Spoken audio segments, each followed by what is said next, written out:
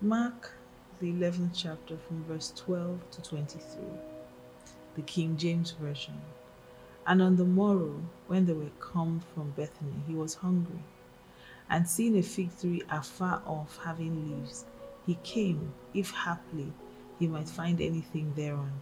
And when he came to it, he found nothing but leaves, for the time of figs was not yet. And Jesus answered and said unto it, No man eat fruit of thee hereafter forever. And his disciples heard it. And they come to Jerusalem, and Jesus went into the temple, and began to cast out them that sold and bought in the temple, and overthrew the tables of the money changers, and the seats of them that sold doves, and would not suffer any man should carry any vessel through the temple. And he taught, saying unto them, Is it not written, My house shall be called of all nations the house of prayer? But you have made it a den of thieves. And the scribes and chief priests heard it, and sought how they might destroy him. For they feared him, because all the people were astonished at his doctrine. When even was come, he went out of the city. And in the morning, as they passed by, they saw the fig tree dried up from the roots. And Peter, calling to remembrance, said unto him, Master, behold, the fig tree which thou cursedst is withered away. And Jesus answering said unto him, Have faith in God.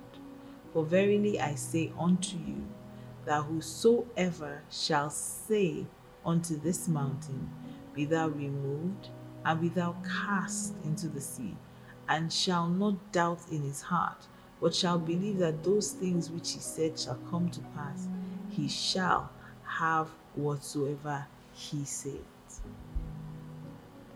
Good morning. Bible before breakfast. Mildred Kingsley Okonkwo here. Good morning. So we're back again, and we're talking faith. And today, I'm not even going to waste your time. We're going to get right into it because I'm still excited. Pastor K is here. So of course, it's Bible before breakfast with Mildred Kingsley Okonkwo and Kingsley Okonkwo. And this morning, Pastor K is going to give us the secret on how to release your faith. It's one thing to have faith. It's another thing to build your faith. It's another thing to want to use your faith. But how can you release your faith? So, honey, over to you. All right. So, just like the story said, Jesus saw that tree and he spoke and cursed the fig tree from the root. And the next day, he didn't even bother to look because he knew it was done. And Peter saw it and he was astonished and he said, Wow, Master, this tree that you cursed has withered away. He was so excited. And Jesus told him, Have faith in God. The original translation says, Have the God kind of faith. In other words, have faith like God. And how did God show faith? Genesis chapter 1, it said, God said, Let there be light. God created everything he did with light. With words, rather. So the concept is this. Faith can be in your heart, but it is not yet officially released till you speak. All right? You can wish things, you can even pray things, but until your words line up with your faith is not yet released. So your words are like the trigger. A gun can be loaded, but never used. All right? Never shot. So loading your gun is like planting the word of God in your heart. Your heart can be loaded with faith, but you actually have to squeeze that trigger to release your faith. That's when it becomes potent. And that is how faith also works. So just like the woman with the issue of blood, she heard about Jesus. She believed she was going to get healed. But one thing they mentioned was that she kept saying that if I touch his garment, I will be made whole. She kept saying. So a major crucial part of releasing or unlocking your faith is check your words. Check your words. They said God who raised the dead and calleth things that be not as though they were. If they say have faith like God, what do they mean? They mean learn to call things that be not as though they were. You will start to call it forth. All right, because a lot of people have prayed, and when people ask them, oh, how far with your rent now? They say, oh, I don't have the money. See, you have just cancelled what you prayed. Because in the realm of the spirit, both prayer and declaration are the same before God. You are a spirit being. Your words always matter. Say life and death are in the power of the tongue. So you must make sure the words that are coming out of your mouth are the same as what you have prayed. So it's something you have to develop consciously.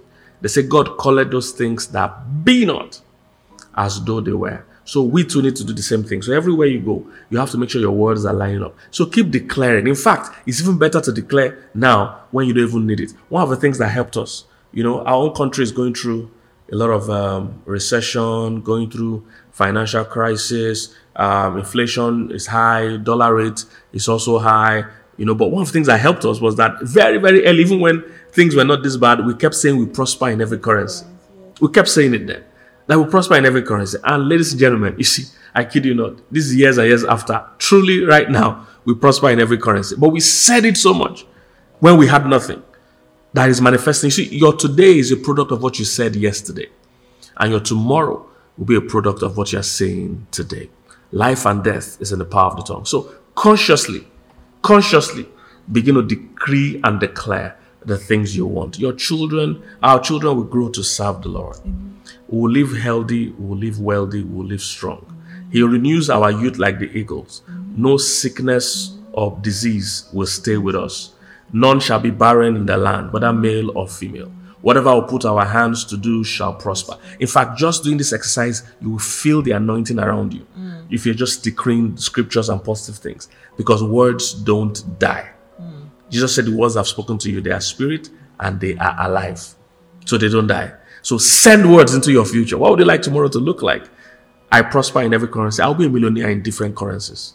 Money will never be an issue for me. Everything I desire, I'll be able to afford. I decree that doors will continuously open for me. I will preach in the best places there is to preach in the world. My life will make an impact. Our ministry will impact nations all over the world. We will remain relevant forever in the name of Jesus. I could go on and on. Hallelujah. Glory to God. Hallelujah. It's so powerful. Words are Yes. so powerful. Words. And I think that just listening to you talk about this and releasing your faith, I also realized that we can negate our faith by our words, Yes. like you were saying, because the truth is that life and death are in the power of The the tongue. tongue. And if you're going to enjoy this life, you have to know how to speak correctly. So what you say matters, how you say it matters. And in fact, one of the stories that also buttresses this point is when Zechariah went into his normal duty as a priest, and Angel Gabriel met him and told him, "You have a son," and he said, Yes. how can These this things be? I'm an old man. And Gabriel was offended. Yes, that we have to shut And this do guy you up. understand that what you're about to say can negate This everything, miracle. and Yes. it will affect the entire plan of God. God, yes. And so he said, you know what? You will be quiet until this thing is fully achieved. Shift, yes. And so for some of us, we need to pray that God will shut us up, Yes. so that we don't say the wrong Yes, we don't things abort that abort the plan of God. Wow, so much to think about this morning. Thank you so much, Honey, for taking time out. Yes. It is such a huge blessing to just hear these things over and over again. And this is why I always challenge people. Do the right thing by marrying someone who speaks your language. Yes. Right? Someone who is of the same family. Yes. You can actually enjoy Joy. talking. In fact, you can even make that declaration right now, that I'm going to marry a man or a woman that will enjoy faith together. Yeah, you can start from there. You see, that's the beautiful thing about words. It doesn't cost any money. You can just start from say there. it. Yeah. So start to say that. It just channels your whole life in the direction of your words. Hallelujah. Oh, so much. It's such a huge blessing. And the challenge you this morning, start to speak. Yes. Speak life into their Mm-hmm. Speak life into your day. Command your morning. Declare the things you want to see today. And the Bible says that you will have whatsoever you say. Challenge you this morning to do it.